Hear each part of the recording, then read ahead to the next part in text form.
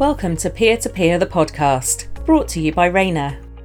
Listen in as we hear from top surgeons having great conversations with their peers about hot and popular topics in ophthalmology.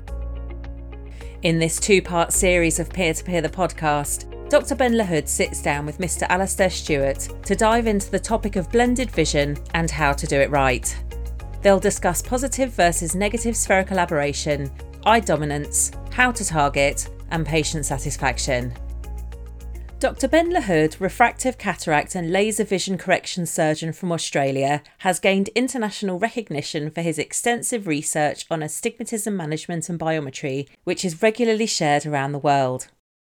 Mr. Alastair Stewart is a cataract and refractive surgeon at Optegra Eye Hospital, Hampshire in the UK. He is highly experienced in cataract and lens-based surgery and has presented on blended vision at congresses around Europe. Let's jump in. Welcome to another peer-to-peer podcast brought to you by Rayner. I'm your host, Dr. Ben Lahoud. Today we're discussing blended vision, and I'm joined by Mr. Alastair Stewart, who is one of the first Ray 1 EMV implanters in the UK and frequently shares his experience with the IOL and the idea of true blended vision. Welcome, Alastair. Thanks very much for joining me today from the other side of the world to discuss the Ray 1 EMV IOL. How are you? I'm great, Ben. Thank you very much. And thank you to Rayner for having me. It's a real pleasure. Pleasure. Now, we all know about monovision, where we make one eye for distance, one eye better for near vision. And I think we've all heard Graham Barrett especially talk about aiming one eye for emmetropia, the other eye for minus 1.25, hitting the sweet spot of gaining some near vision without compromising distance. But I hear that you're aiming for what we call true blended vision or enhanced monovision. So can you tell us how that works? Sure. So there's a lot of different terms for it out there. I think modified monovision is quite a good one. Blended vision is one that came from sort of the Presbeyond Zeiss marketing from laser platforms. But essentially, it's to do with incorporating spherical aberration into the system. So the way that I'll explain it to patients is that monovision, as you suggested, is a method for treating presbyopia that stood the test of time. People have been using it for decades with contact lenses. And when you do it with contact lenses, or if you do it with monofocals in cataract surgery, standard monofocals, you've got no give in the system. You've got two completely single foci. So in essence, the distance eye does all of the work at distance, and the reading eye does all of the work at near. And so there's no synergy between those two eyes, and that's what leads to the well-documented downsides of monovision that often hold surgeons back from using it, and that is tolerance. So approximately 2/3 of people will tolerate monovision in that setup. People get cross blur or suppression of their distance eye, so the reading eye starts to take over and they lose quality of vision in their distance. Their intermediate vision isn't great because no eye is covering that. So patients often explain they're struggling with computer distance. So either they come very close to use their reading eye or sit very far away from the computer to use their distance eye. So the other thing is then stereopsis. Patients can sometimes lose stereopsis. And if you have monovision for a long period with reduced stereopsis, you can actually break it to the point that it's irretrievable afterwards. So there are a lot of downsides to standard monovision that meant a lot of surgeons had almost been burnt by it. But what enhanced or modified monovision is incorporating spherical aberration into each eye. So spherical aberration converts it from a single focus to a circle of least confusion. So essentially you can move away from that focus point without having a huge drop off in quality of vision. So it means that the distance eye will help the reading eye. It'll bring some useful near vision and intermediate vision to the system, and the near eye will help the distance eye. So if you look at the reading vision of an eye that's set at distance that has spherical aberration, it's a lot better than, say, a cataract patient who's had a standard monofocal in a plano. That patient, is going to read sort of N48, N36 at best. If you've got a distance eye with spherical aberration, oftentimes they'll read N12, N10. So that's really how this works. And once the two eyes work together, when you've got that synergy, you improve on all those downfalls that we spoke about before. So the tolerance that I found is more like 98%. And because of that, you can then extend the anisometropia. You can go further with the reading eye because the spherical aberration, that circle of least confusion, will help it cling on to the distant eye. And patients tolerate that a lot more. So my experience of using -150 came from doing a lot of presbyond. I was fortunate enough to work at London Vision Clinic, where presbyond was conceived, and did thousands of presbyonds. And the standard protocol for that is to set the reading eye to -150. So I knew that these patients theoretically should tolerate it because it's the same system. It's spherical aberration control. So I had the confidence to go straight in at that, and found from the go that patients were tolerating it really well and getting great results. Nice. That sounds really promising.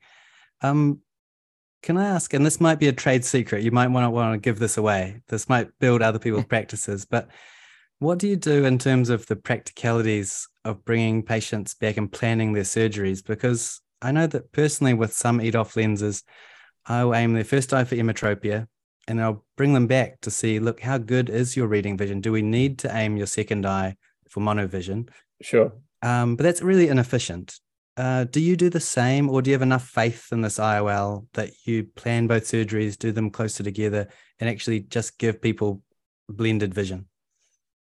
I do almost all of my surgeries bilateral sequential, same day surgeries. But what we do is we do a lot of tolerance testing beforehand. Now, that can be tricky in the presence of cataract. So it's much easier for patients who are undergoing RLE, refractive lens exchange, because they've got clear lens and you really can go to town with their simulation.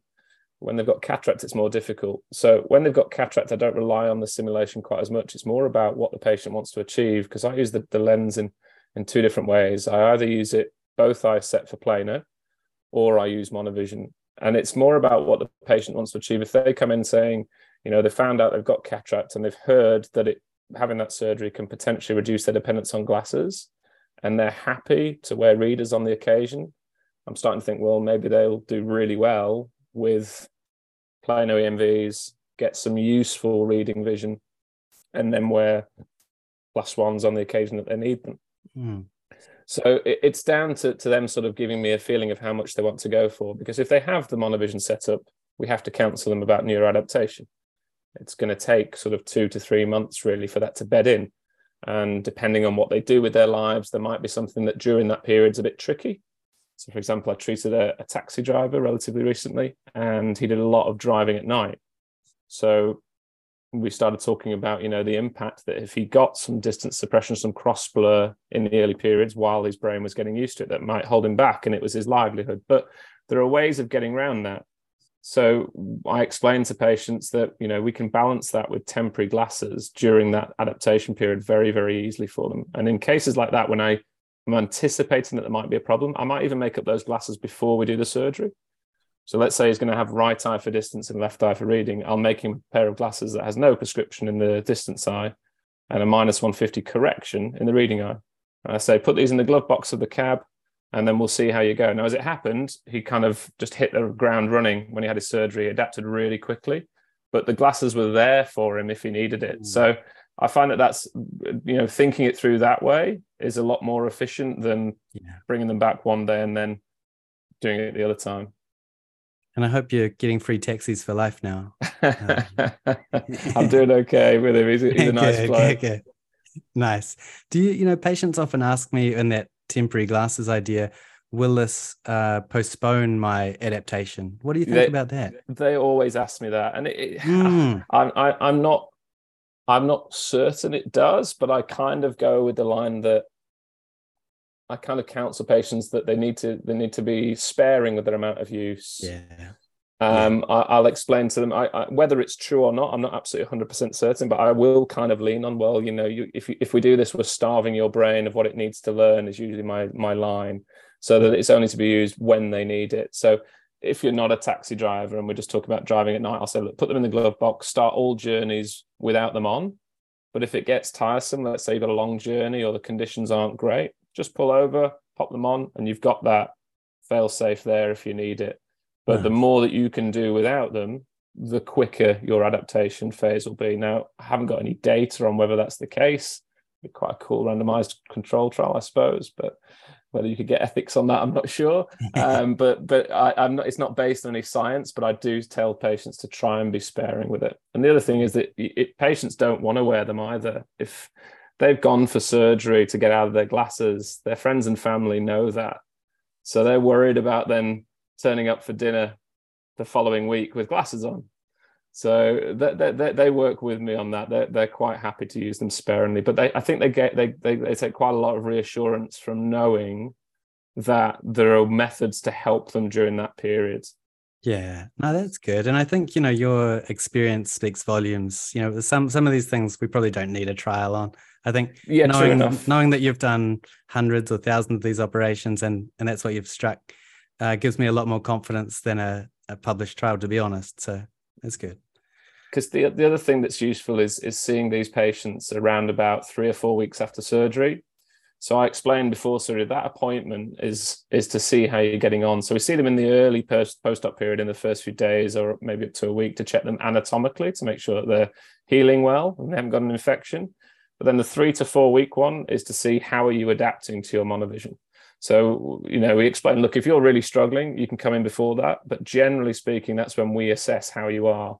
And you'll get the few patients who are aware of their cross blur, but it's not getting in the way too much. But what I do for them is I show them what's happening. So let's say it's their distance side that they're struggling with. I'll take them out of the office and we look into the car park and look at a number plate from 20 meters. And I say, you see that? And I say, yeah, I can read it, but it feels a bit weird. And I take a loose lens from my lens box and just put a -150 over their reading eye. I'm like, oh yeah, there it is. I say, yeah. Now look at your reading. And I hold the reading chart and I show them and say, look, that's why we're doing this. Because once I've put both eyes for distance and it looks great, you can't read anything. And that kind of that conceptualizes it for them and really helps them. Okay, I get what's happening now. And they sort of bed into saying, right, I'll just get my head down and neuroadapt over the next few months. And we then see them in at the 3-month mark when the vast majority are completely there by that point.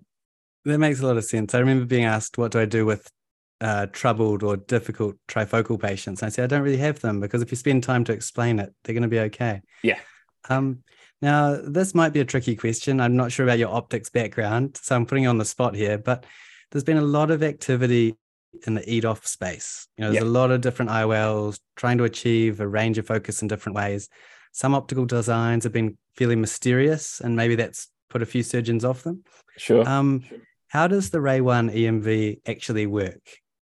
So the Ray 1 EMV induces positive spherical aberration.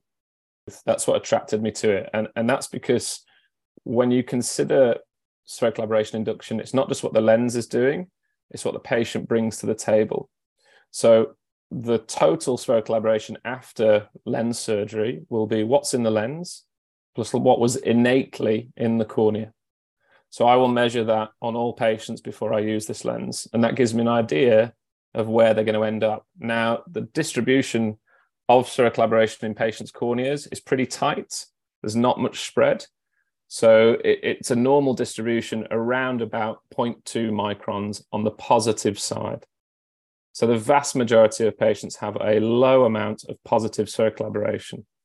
So if you're wanting to induce spherical aberration, in my mind, you need to add more positive to that system so that you can take them to 0.3, 0.4. If you put a negatively aberrated lens in, you're going to move towards 0. So that's why I've tried to ask this question to a number of people representing lenses that work with negative aberrations, negative spherical aberration, and I still haven't conceptualized it from anything that I've been told of why they still work, because in my mind, it's moving them back towards 0, and it's the opposite of you want. Now, there might be the odd patient who starts with minus, and giving them more minus is good, but they are pretty rare. So that's why I went to the EMV first, is because I always thought, well, that the vast majority of patients, this is going to help me. Yeah, that makes a lot of sense. What do you think about the naysayers who would say, look, any aberration is an aberration. It takes away from a distinct focal point. And I'm a big believer in correcting astigmatism. And some people would say, look, residual astigmatism gives you a bit of depth of focus. And I would say, well, 2 blurry foci are no better than 1 good one. What do you think the difference is with adding spherical aberration as opposed to adding other aberrations to people's vision? It's how the brain tolerates it. So when you leave astigmatism, you end up with, or if you have lots of coma, yes, sure, you get extended depth of field. If you measure a keratoconic patient, they have a lot of depth of focus, but that's because they've got highly aberrated cornea. it's not always a good thing. So it's about what the brain tolerates and also what's easier to control. That's why spherical collaboration is the chosen one. Yeah, that makes a lot of sense. Join us for part 2 of this series in the next episode of Peer to Peer the podcast, where Dr. Ben LaHood continues his conversation with Mr. Alastair Stewart on blended vision and the Ray 1 EMV. For more information about this episode's topic and to read the show notes, visit the Peer to Peer Hub at rayner.com/peer-to-peer. Ray 1 EMV has not been registered as an EDOF lens with the FDA, as it is not designed to satisfy ANSI Z80.35. Ray 1 EMV is a new type of lens that does not have the drawbacks associated with EDOF or diffractive lenses. If you enjoyed listening to this conversation, please subscribe to our channel to be notified of new episodes. This podcast is provided for general information purposes only. The presenters' views are their own. Rayner does not endorse off-label use. Users must refer to the product labelling and instructions for use for Rayner products in all cases. Not all Rayner products are available in all countries. The full disclaimer can be found in the show notes.